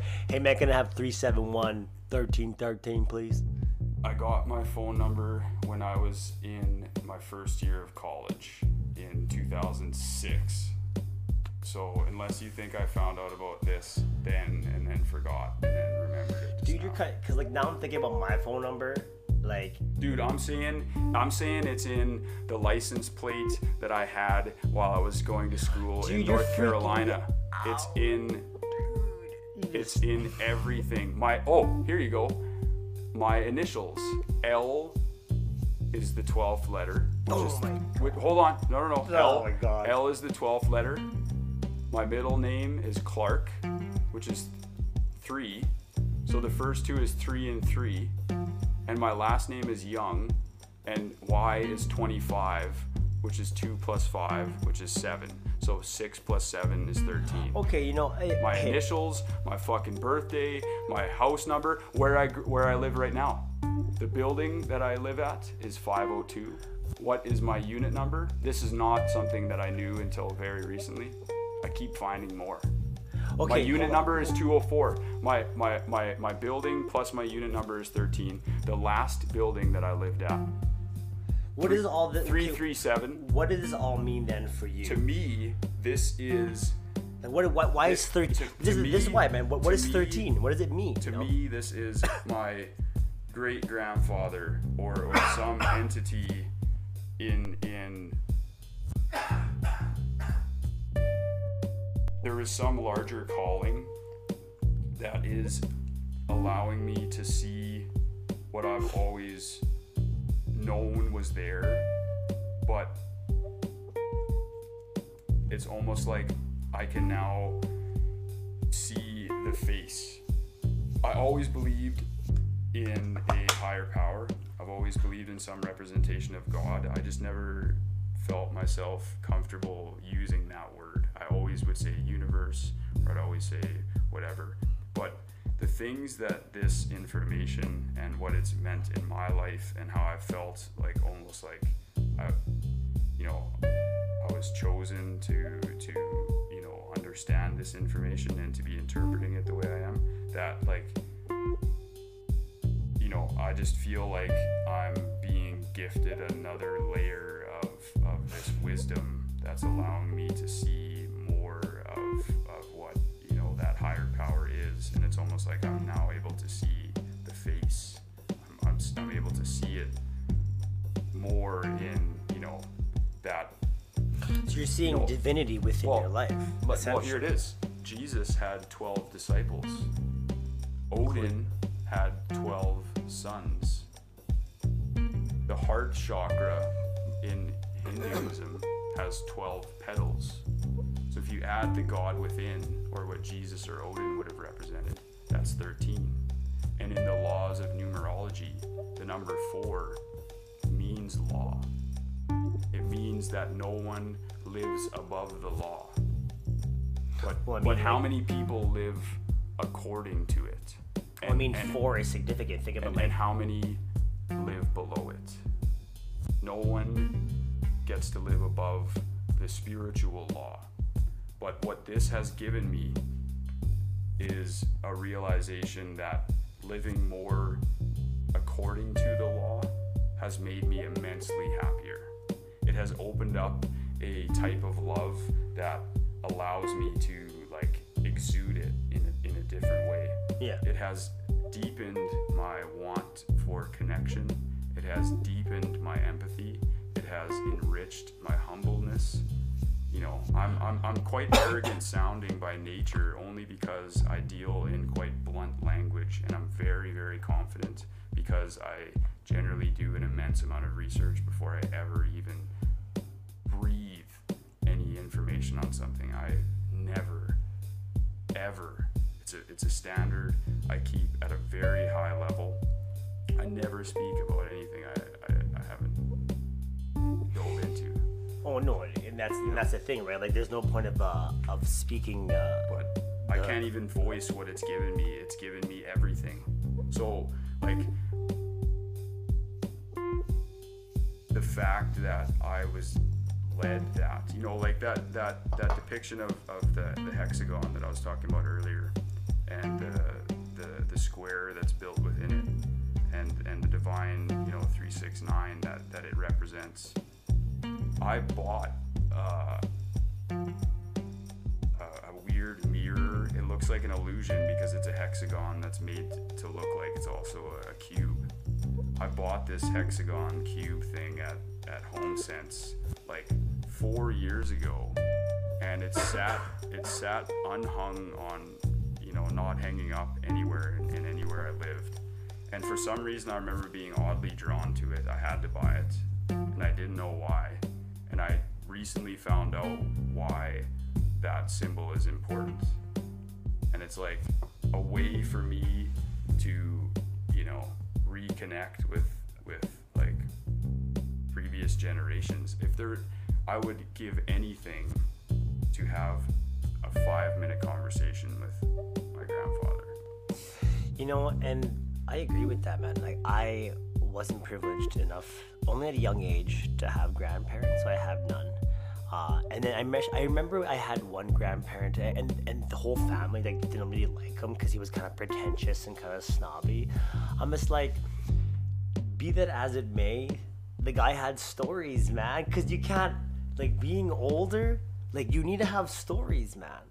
Like, I wonder, like, my generation, for myself, when I'm old, when I'm like 60, 65, 70, you know, like, what I hope we've seen, I think we're going to be seeing crazy stuff. I mean, look what you know that meme that's like, what were you doing, Dad, when the SEC lawsuit, you know, dropped it, and it was like, I bought more. And it's like, fucking legend. You know, did you know that meme? Yeah, obviously I've seen that memes like very old 50s much like cartoon that's like it's got the dad at like in like the living room, and he's at the chair and he's like reading something, and it's like the kid posing a question, and like the question always changes, but the meme is like, what were you doing when this happened? And it's like the answer like from the dad, and then the kid's like, fucking legend. Like, what were your kids like, what were you doing? Like, I was, you know, like,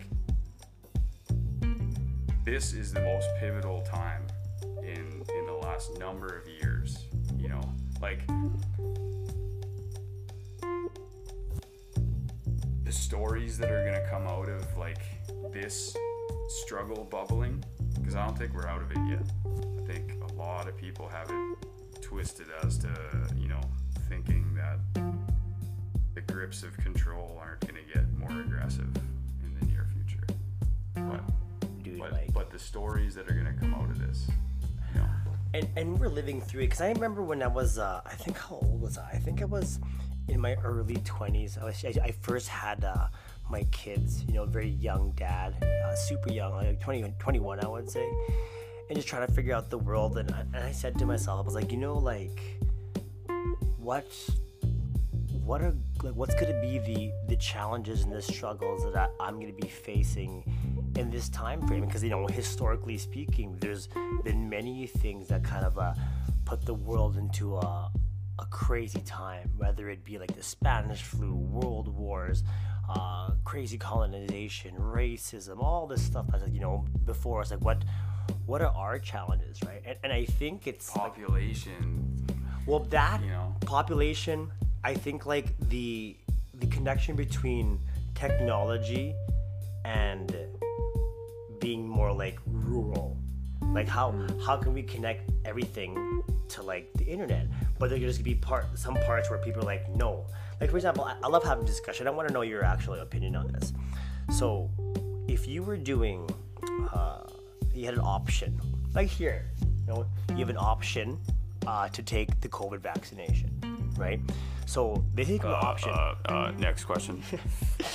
But we can have an option to maybe attach like Neuralink to your mind. And if people out there who doesn't know what Neuralink is, it's essentially hooking your brain to the internet. You are now in the grid. Do you know? So for me, someone asked me the same question. But here's the thing, and this is me. If someone came up to me and said, "Hey, I'm gonna hook this up to your brain, have fucking surgery, it's perfectly safe. We're just gonna like plug this fucking thing in here so now you're part of the system," right?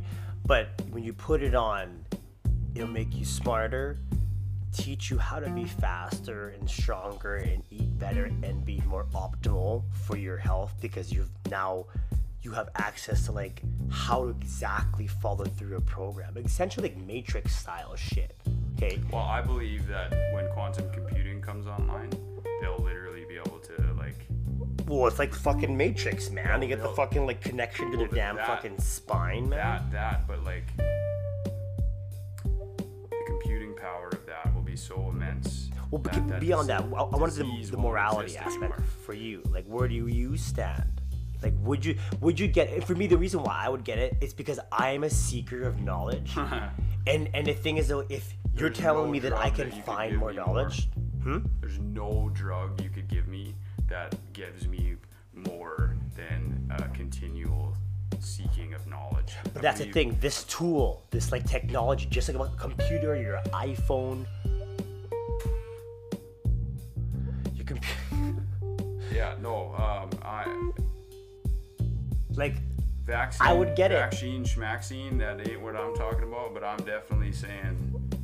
would you hook up? I'm saying plug me the fuck in, I'll beta test that shit. So first time in my life I'll be a beta and fucking test that shit. Most people don't understand. My sister's like, was like recently like, don't you think it'd be better if you just like was in a rabbit hole? And I was like, no, like, yeah, I'm sure it'd be better for everyone to not, you know, that's why I'm in there and most people aren't. But I almost use... I'm chilling in that rabbit hole. I use the tool. One of the greatest tools for me is looking where most people are looking. And once I see like most people looking a certain way, I'm looking the other direction automatically. I'm already... It's almost a very poetic twist. Like, you don't want to pay attention to the world. The truth is subversive. It is never available when you think it should be. It's always slower moving than a narrative. You know, those things will always exist, which is why I don't think like, you know, the real information in any topic is like, you know, gonna be the opinion of a news station. It may be the opinion of some of the people that are working there, but they're not the one driving that narrative. The real truth, whether it be, you know, nutritional advice or you know, what would make you the healthiest or what would contribute most to increasing mental health. You know, you notice how a lot of things, yeah, man, I just heard something, you know, like you hear things like toxic masculinity, and you see how it could be beneficial in some ways. You also see how that could, you know, destroy having a positive representation of what that is for men. And so you see the narrative on why something like that exists. It's there so that anytime someone wants to stand up and speak about masculinity, someone could go, oh, but that's toxic. So for people that are triggered by that, you know, I'm not gonna be triggered by it, because I'm not even gonna communicate with someone that doesn't see where I'm coming from there. But the thing that I just recently heard is a new thing. It's called toxic positivity. Yeah. Have you heard about this? Yes, man. I saw that. I just found this. It's a brand new in the leftoid. Dude, oh my god, man! Don't even get me started with that. I was sitting there. Yeah, isn't that genius though? Don't you see the genius in that? Like, if creating a duality with a positivity.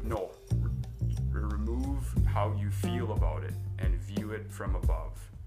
Just see it for the plain genius that it is. What a way to ruin my ability to wake someone up to the importance of the structure of your thoughts. Let's think about the law of attraction, and this is always my analogy when I bring it up, but I like it. Think about the massive difference between being early versus not being late. That is the heart of what positive thinking is. If you're around me, I'm pretty blunt. I'm going to get to the point. I might not say something that you like.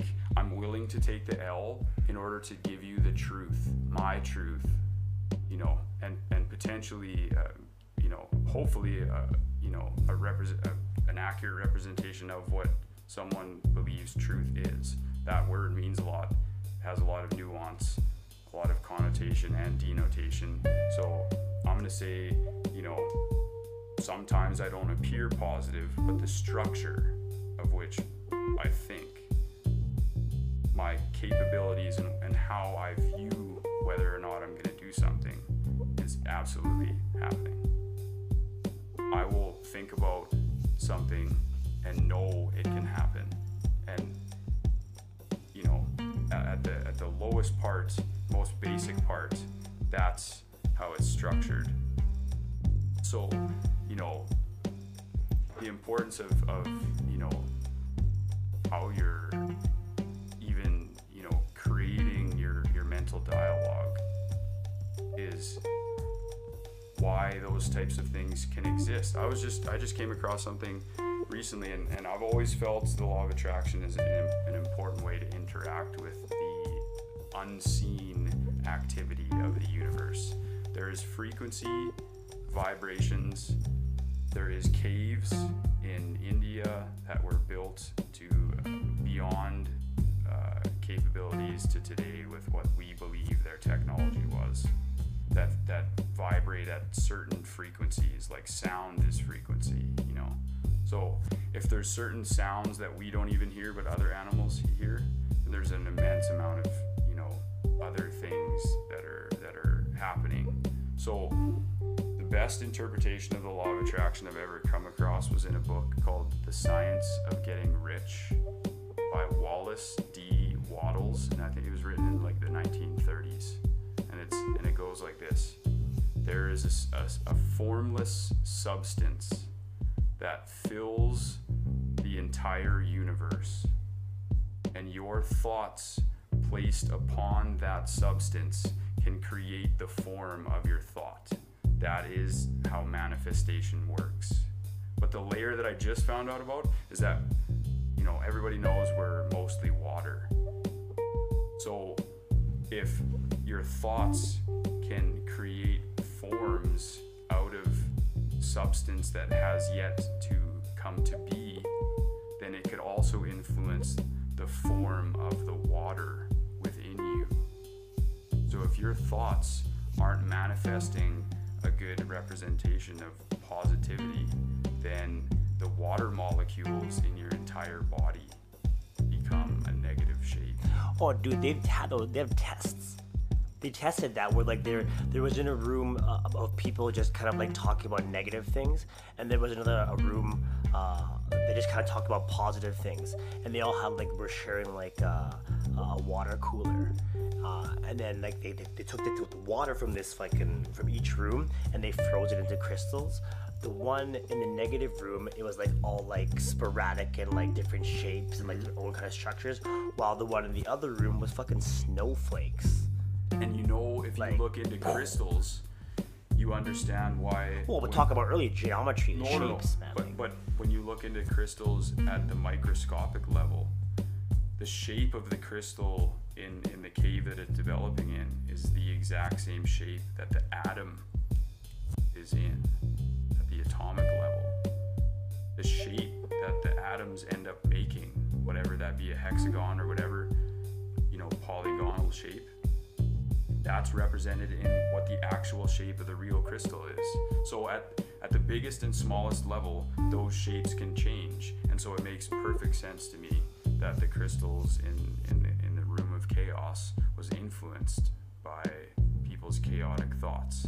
So if we always jump to, medicating and numbing your ability to, interpret, the information coming into your being, your third eye,